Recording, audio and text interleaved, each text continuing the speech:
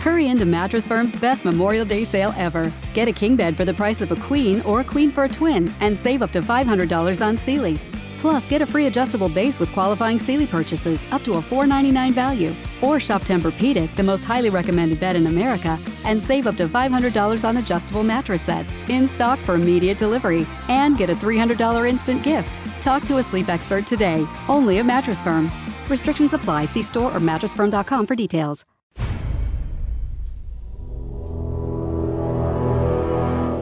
The X-Zone radio and TV show is largely an opinion talk show. All opinions, comments, or statements of fact expressed by Rob McConnell's guests are strictly their own and are not to be construed as those of the X-Zone radio and TV show or in any manner endorsed by Rob McConnell, Relmar McConnell Media Company, Talkstar Radio Network, its affiliated stations, or employees.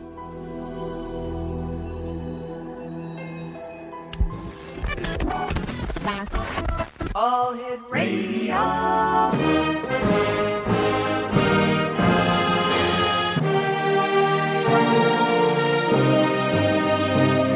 Welcome to the X Zone, a place where fact is fiction and fiction is reality.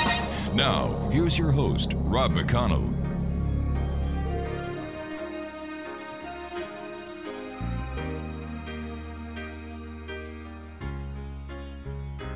Canada is the Rocky Mountains. Canada is Prince Edward Island. Canada is a country made for love. Canada is La Belle Province. Canada is the Yukon Mine. Canada is a country full of love. We have love for our neighbor of whatever creed or color. We have love for our cities and our valleys and our plains. We have a voice that is calling, telling all the world we're willing to welcome them to this great land. For that's what Canada is. Canada is the Rocky Mountains. Canada is Prince Edward Island. Canada is a country made for love. Canada is La Belle Province. And welcome back to the X-Zone, everybody. My name is Rob McConnell, and we're coming to you from our studios in Hamilton, Ontario, Canada.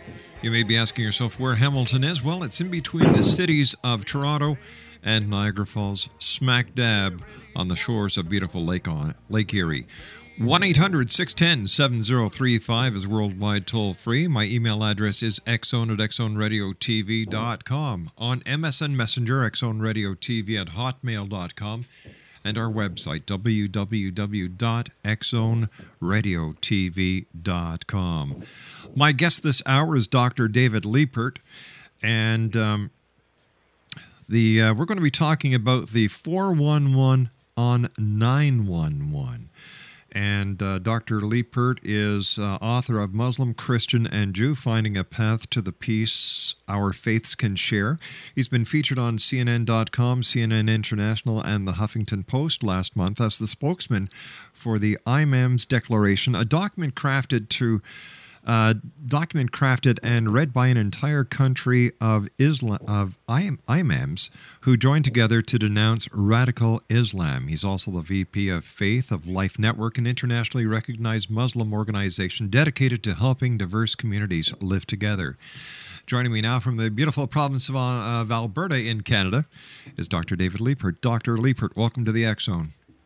Hi, Rob. Thanks for having me, and you can call me David. All right, David. Lifting the veil on Muslims in America with Pastor Terry Jones is once again threatening to burn the Quran. What is wrong with this man? Well, I think he was angry, and I think he enjoyed the publicity. The thing that you need to understand, I think a lot of people don't know, Muslims actually burn our own Qurans. It's just when the darn things are frayed and dog-eared to the extent that they're not readable anymore, yes, we consider it to be the Word of God. And so there are only three ways to dispose of it. You either bury it, you can throw it into a river, or you can remove the holy names and burn it. So it wasn't the burning, it was the hatred and the disrespect that he was intending to show that really got Muslims around the world upset with him. So why is it that our Muslim friends get so upset when somebody else burns the Quran, and yet, it seems that burning the Bible means nothing to a Christian? It's, to a certain extent, it's the way we view the different symbols, because Muslims don't really view the Quran in the same way that Christians view the Bible. Mm-hmm. We really look upon it as literally the Word of God in the same way that Christians view Jesus, peace be upon him, as the Word of God.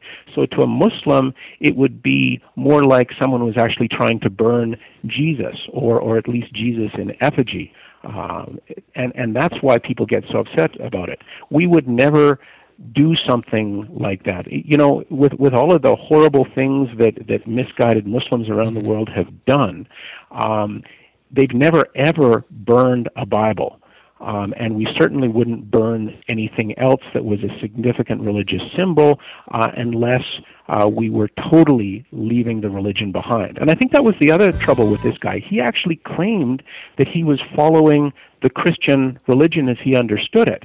And we know that's not true, because Muslims know the Bible as well as anybody. Where it's one of the books that we consider to be, in basis, a revelation from God. And we know Luke says that even if you think someone is your enemy, you're supposed to treat them well. David, please stand by. You and I have to take our first 2-minute commercial break. Exonation Dr. David LIEPERT is our special guest. www.muslimchristianandjew.com. That's muslimchristianandjew.com is the website. And we'll be back on the other side of this commercial break in 2 minutes as the X Zone continues from our studios in Hamilton, Ontario, Canada. Don't go away.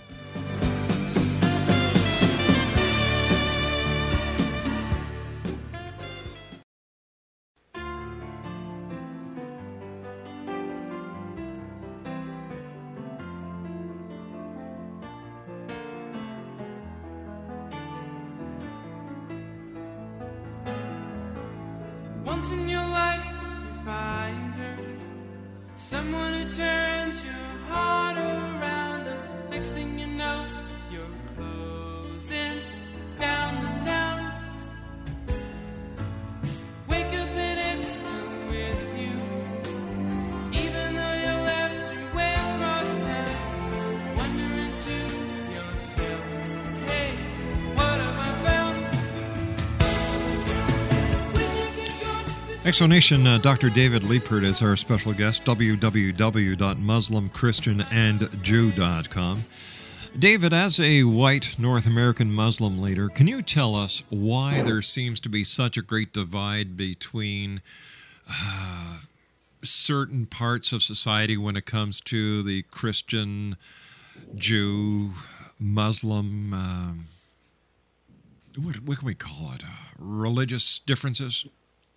That's basically what the whole book is about, because we have about 1,000 years of history in politics, and I go through the history that Christianity has gone through, I go through the history that Islam has gone through, and I go through the history that Judaism has gone through as well, to take them away from this incredible shared message of peace that they all have. Like, honestly, all three religions have the same message written in a different language to different cultures, and so there are some differences thrown into it. But basically, the concept that we are expected to love and fear God and love our neighbors and basically treat them as God's creation is something that you can find in every single religion. And when you go back to the roots of the religion, when you go back to the way, and the most recent one, for instance, is Muhammad, peace be upon him. When he and his people took over the Middle East, they honestly created a society that's almost identical to Canada and America as we have it now. They had religious freedom. They had justice for all, regardless of race, creed, or gender. They even had gender equity. Like, one of the things that often doesn't get talked about in Islam is the fact that Muhammad actually made a woman an imam while he was still alive. Her name was Waraka. And that's something that didn't happen again in any religion for over 1,000 years, but it was the example that he set. And likewise, when Christians came to visit him in Medina, to discuss and argue and debate religious differences. He invited them to use his own mosque for their Christian religious ceremonies, not because he agreed with them, but because he honored their intent to worship God in the best fashion they knew how. And there's still a monastery sitting underneath Mount Sinai. Well, not underneath, it's at the foot of Mount Sinai, called the Monastery of St. Catherine. And they have remained there ever since Muhammad's time, again, peace be upon him, because they have a document in which he promises religious freedom and Muslim protection. And this is the important part: religious freedom and Muslim protection for all who adopt Christianity, both near and far. And then he makes that promise binding on Muslims until the end of time. And that's the way Muslims are supposed to treat people. But Christians know that according to the example of Jesus, that's the way Christians are supposed to treat people. And Jews know that according to the example of Abraham and the commands of Moses and Ezekiel, that's the way they're supposed to treat people of other religions as well. And it's history and politics that have led us to ignore those examples and ignore the bits of the books that we don't like, and follow the bits that actually help us not get along. And that's the other thing that my book is about. I go through all of the stuff that led us away, but then I go through the stuff that can bring us together again as well. Why is it so hard for the different religious sects to just recognize each other, to better understand each other, and to respect each other's, beliefs? Wouldn't that solve the problem, sir? Oh, it would solve the problem in a profound way. But for instance, I've been invited on to Christian talk shows, and I've had incredibly uplifting and wonderful conversations with Christians who know their religion, the guys who come onto the talk shows, that have then been followed by incredible hate-filled diatribes from people who've watched the show and don't understand their religion and think that we're not supposed to get along. And I get the same thing. I had a debate/argument with a young Muslim boy about 2 weeks ago who really, really wanted to believe that he had to tell people that if they didn't follow Islam, they were going to hell. And I quoted him chapter and verse and example, and all of the times, like Islam is one of the religions that's most specific about the fact that God is the one who chooses who is going to make it. The Jews and Christians and all those who God loves, who fear God and look forward to the judgment day, we're all going to be okay. And so it's easy to teach that to people, but until they've learned it, people really like to get into this idea that they have a special deal. And it's the special deal that gets us all into trouble with each other. What role do you see the media playing in all this hype? Being a part of the media, it's no secret that if it don't bleed, it don't lead. But the way that I look at things is that there are times when it's the media that pours the gasoline onto the dying ember that just explodes again. It happens sometimes. There's no question. I've spoken to a lot of people in the media about the Terry Jones issue, yes. and a lot of them are kicking themselves that they gave this guy any publicity whatsoever. And it's true. If something bleeds, it leads, and conflict sells papers and things of that sort. And that does play a role. But I've also, for instance, there was a gentleman, there was a gentleman in Calgary who was going to do a press conference in which he accused me and Calgary's 80,000 Muslims. I'm actually official spokesperson for 80,000 Muslims in and around Calgary. And he wanted to get up in front of the cameras and say that we're all a bunch of evil Wahhabians. And the people from CBC called me up ahead of time and said, hey, would you like to comment about this ahead of time? because we don't want to put this guy in front of the cameras without giving you an opportunity to tell the truth about yourselves. And so I said, the last time we got money from Saudi Arabia, it was in 1970, and it was a personal gift from old King Faisal of $50,000. And that's the last money that's come to Calgary from Saudi Arabia. And that story got out there ahead of the accusations because of good media. So I think media doesn't deserve blame as much as they deserve credit and just the realization that people sometimes make mistakes. What about the controversy that's heating up in New York City pertaining to the mosque being built only 2 blocks away from Ground Zero? Oh, good heavens. That is such a big one. I was speaking to the chair of the Canadian Council of Imams about that last night. And he pointed out to me that because of Imam Ralph's intentions, there have been 25 mosques vandalized or burned or even pipe bombed in the States.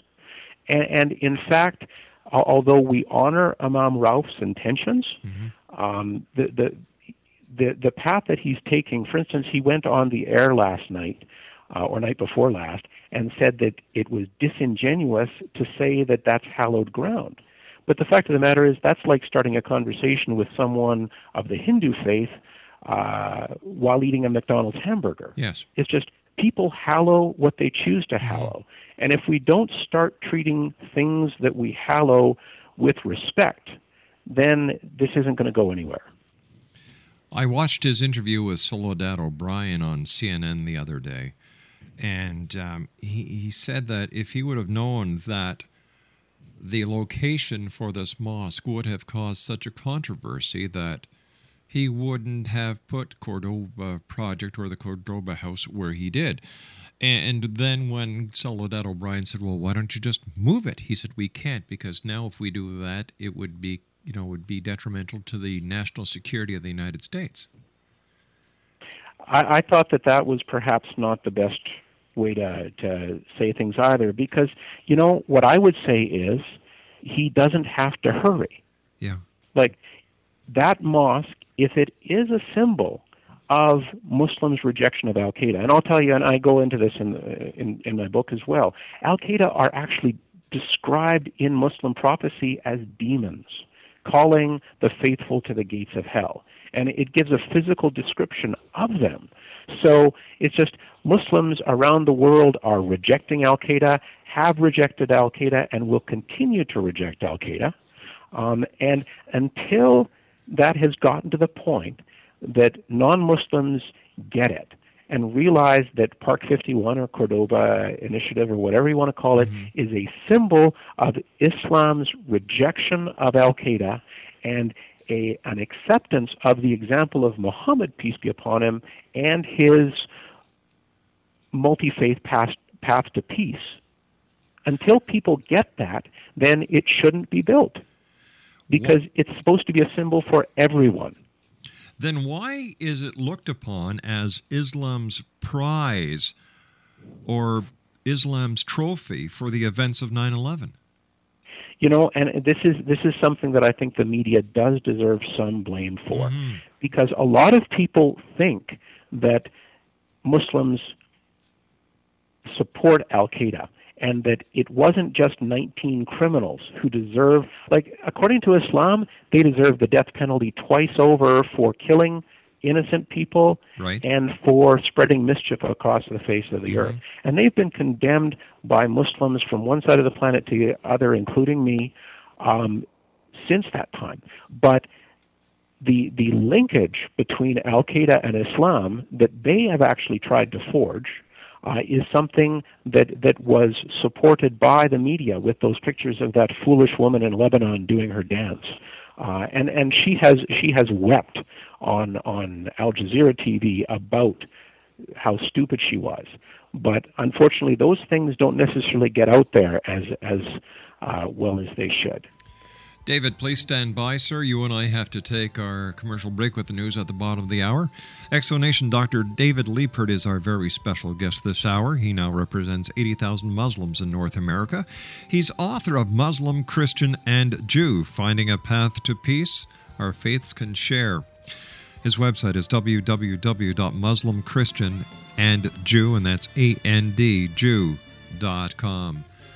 It's nice to see that in these times that people are willing to communicate, and we need to hear all the sides of the story. After all, there are three sides to every story: his side, her side, and the truth. Don't go away.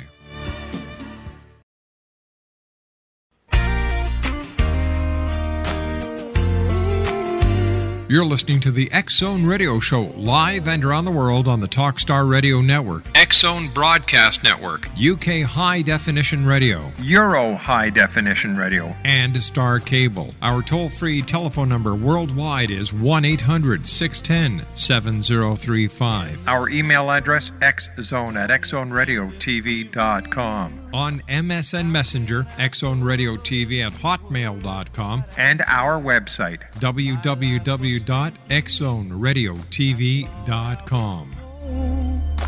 Why do I feel like I'm losing control?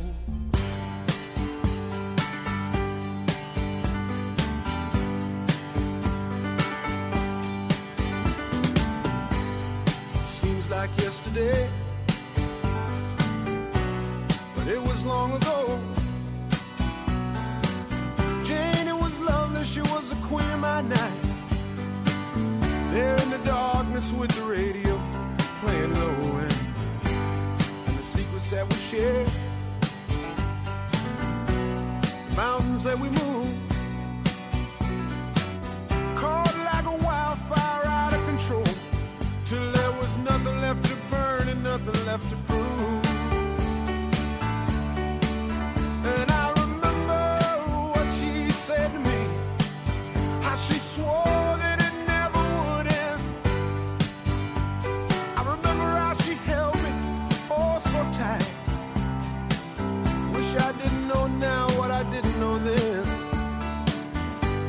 Against the wind, we were running against the wind. We were young. 1-800-610-7035 is toll-free worldwide. Email xzone@xzoneradiotv.com. On MSN Messenger, xzoneradiotv@hotmail.com. And our website, www.xzoneradiotv.com. My guest this hour is Dr. David LIEPERT. We're talking about his book that is entitled Muslim, Christian, and Jew, Finding a Path to Peace, Our Faiths Can Share. His website is www.muslimchristianandjew.com. And what we're doing starting in the September issue of the X Chronicles, we are going to be featuring each and every week, every month I should say, religions of the world. And we're starting off with Islam this September edition.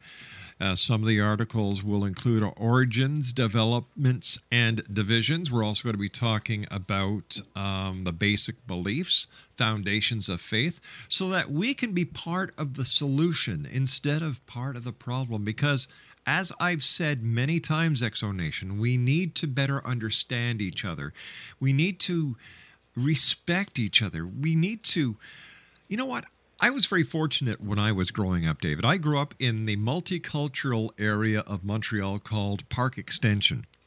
Mm-hmm. There were Jewish people, there were Italian people, there were people from every country, Ireland, Greece.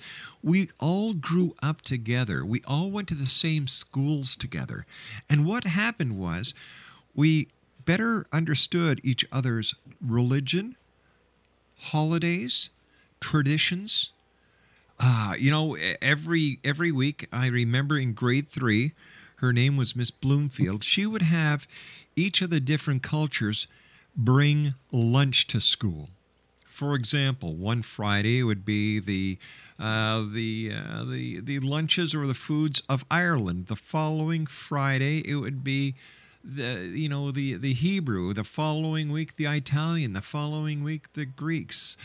We played together. We grew up together. We learned how to respect each other. We went to each other's church. We went to each other's synagogue. So why can't we do the same thing now, sir?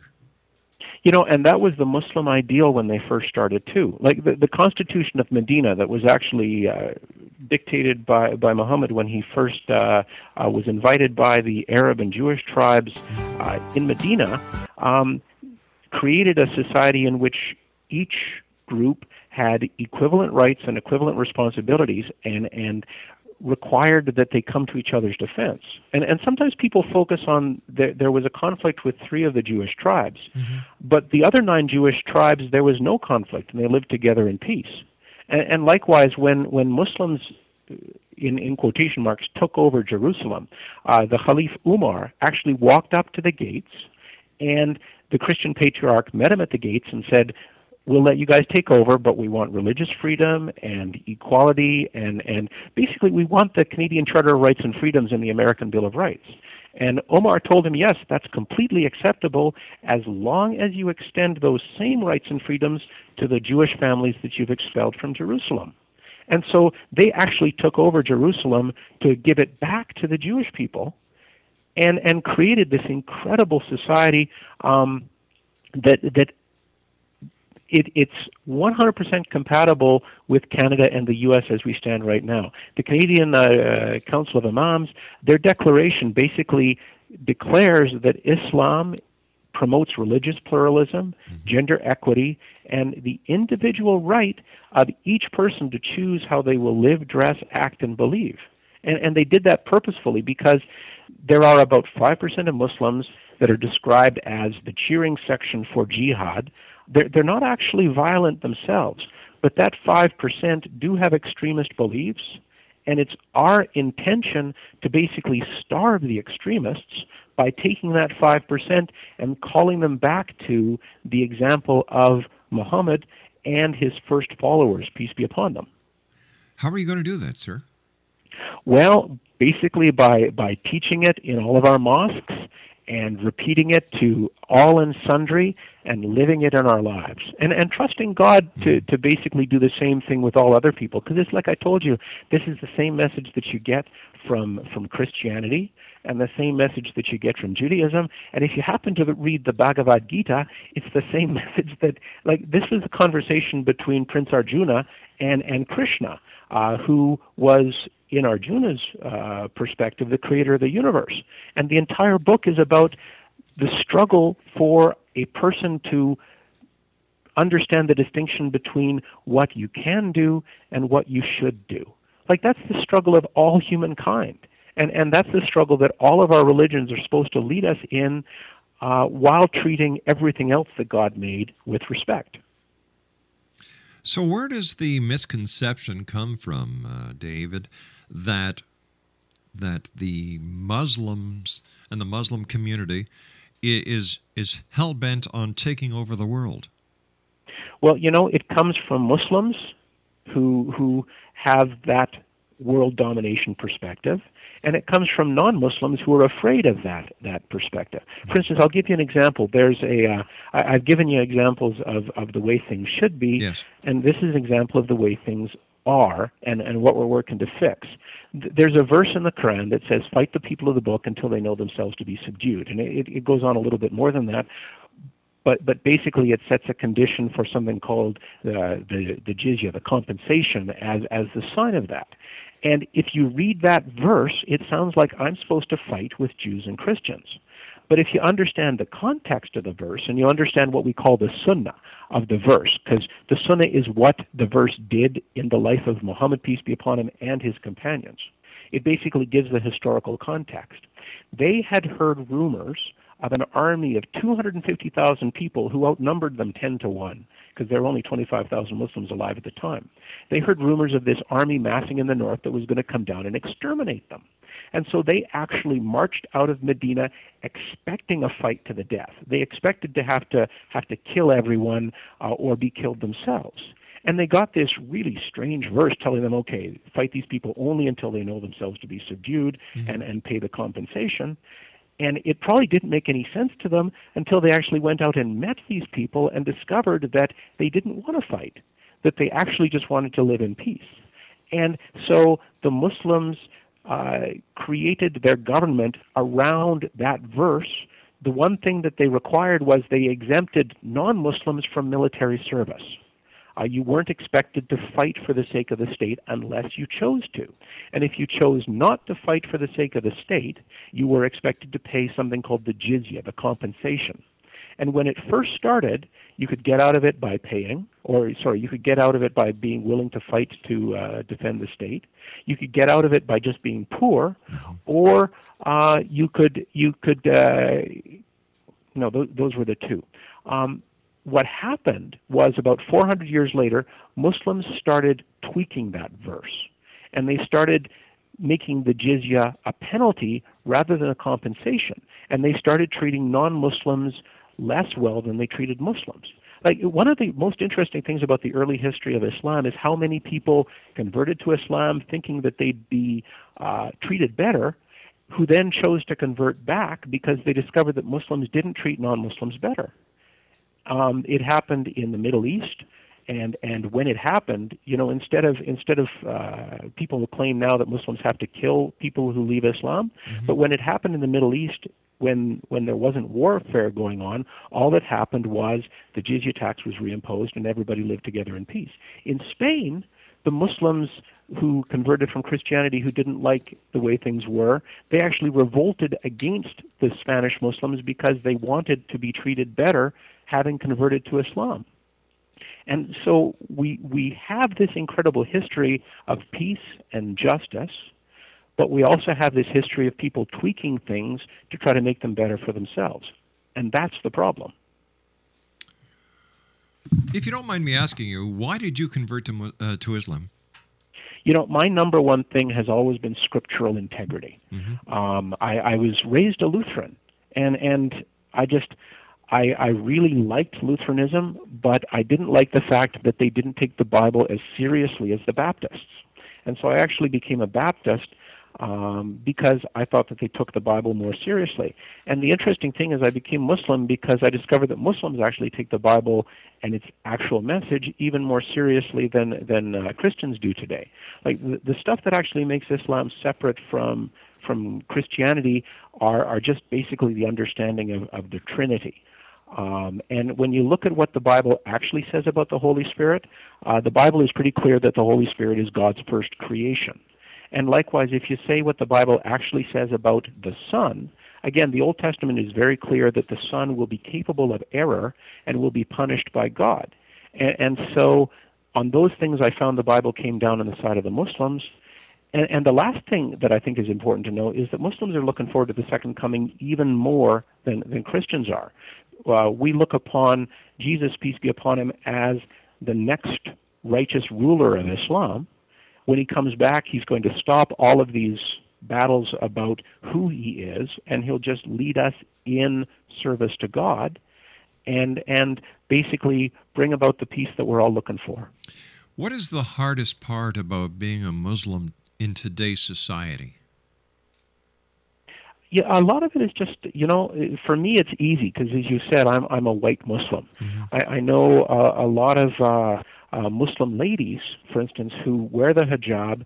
They're treated as someone who doesn't share the values of the people around them. There was a poll came out. I think it was a Leger marketing poll just last week that showed that now 55% of Canadians don't think Muslims share their values, and that's a real problem for visible Muslims. We have some brothers in Brooks who they really feel that they aren't treated as well by the place that they work at because they try to keep their prayer schedule, and that's something that we have to work with them a lot. And then lastly, there's this sense that people don't think that Muslims like them, because, again, of individuals like Osama bin Laden, who is truly a hate-filled, demon-possessed fool if he's still alive. I read his obituary 4 years ago when I was in Saudi Arabia.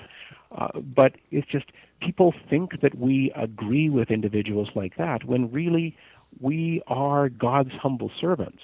And we, the vast majority of Muslims, just want to raise our children and treat God's creation with respect. Let me ask you a point-blank question, David. Does the rest of society have anything to fear from the members of the Muslim community? None whatsoever. I think it's interesting. Since 2005, there have been 13 bombings in Canada, but none of them have been done by Muslims. They've actually been done by environmentalists who are attacking the oil and gas industry.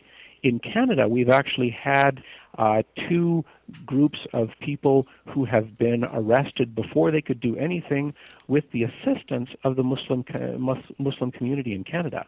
We had one individual in Calgary who got it into his head to go off and fight with the Taliban in Afghanistan, and one of our imams called up CSIS and had him picked up before he got off the airplane. Yeah, I remember and that case. that's the Muslim community in Canada. Is there a big difference between the way the members of the Muslim community are treated in Canada and in the United States? Yes. I've been on the phone and on the radio a lot with Muslim groups in the States, and certainly things are a lot more polarized there. There's a lot more fear, there's a lot more misunderstanding, and there's a lot more acting out.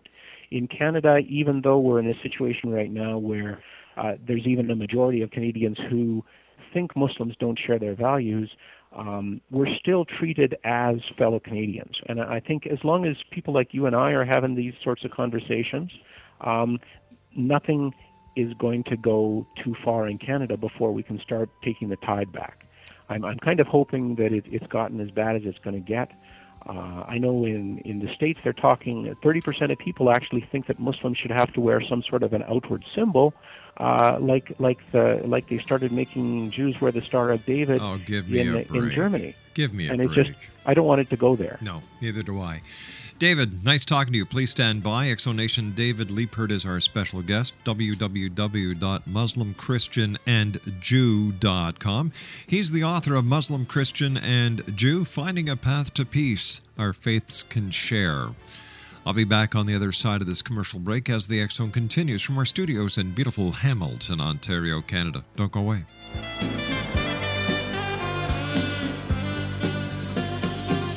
Winding your way down on Baker Street, light in your head and dead on your feet. Well, another crazy day, you'll drink the night away.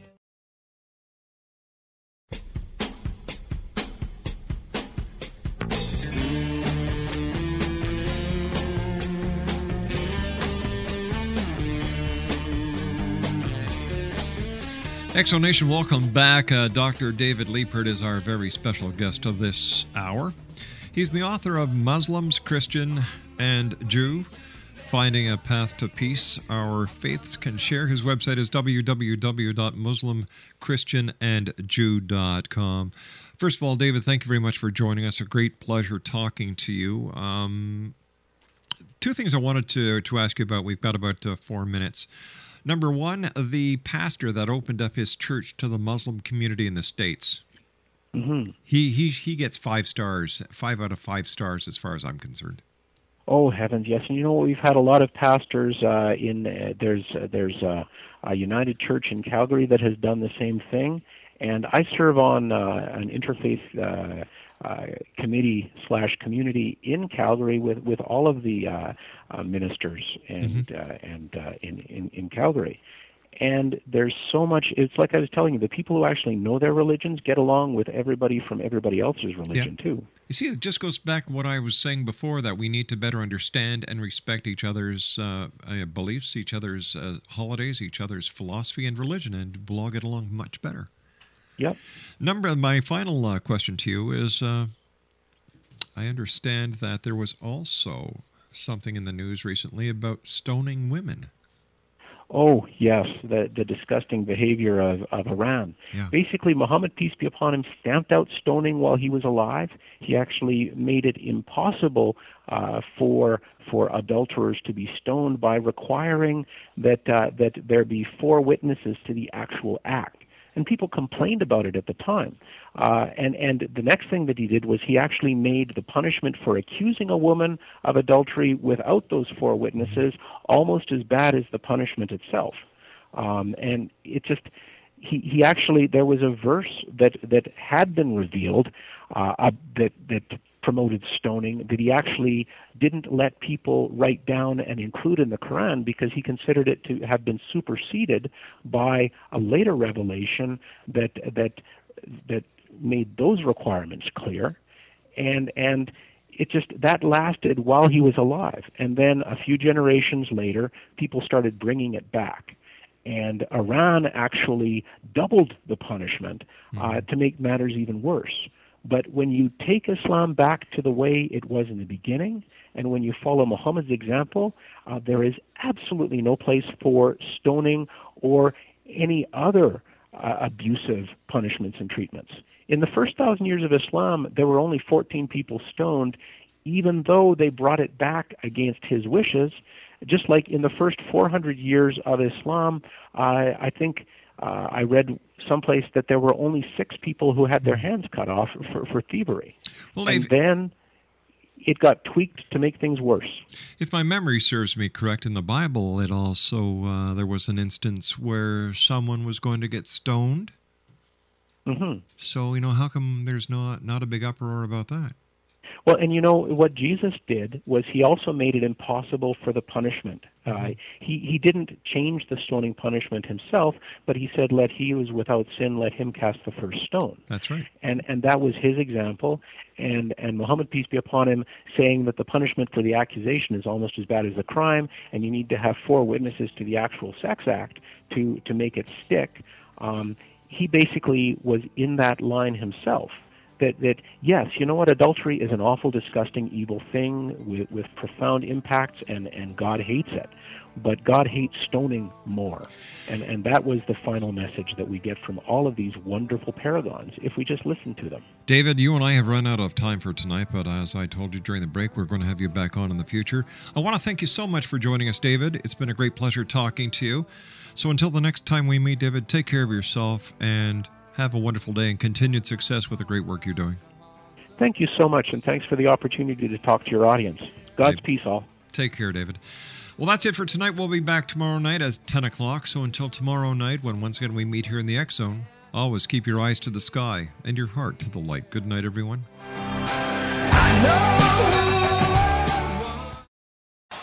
Hi, I'm Flo from Progressive. Being a baseball fanatic like me can be stressful. It's not all sports points and touchdowns. So Progressive is going to help you take your mind off your team for a moment. Instead of thinking about how they missed that goal point score, think about the Name Your Price tool from Progressive, letting you choose coverage options based on your budget, unlike your team that missed the end zone net area. Well, anyway, hope this distraction about Progressive's Name Your Price tool was helpful. It sure kept me from thinking about all those penalty balls. Yay, sports! Progressive Casualty Insurance Company and Affiliates. Price and coverage match limited by state law.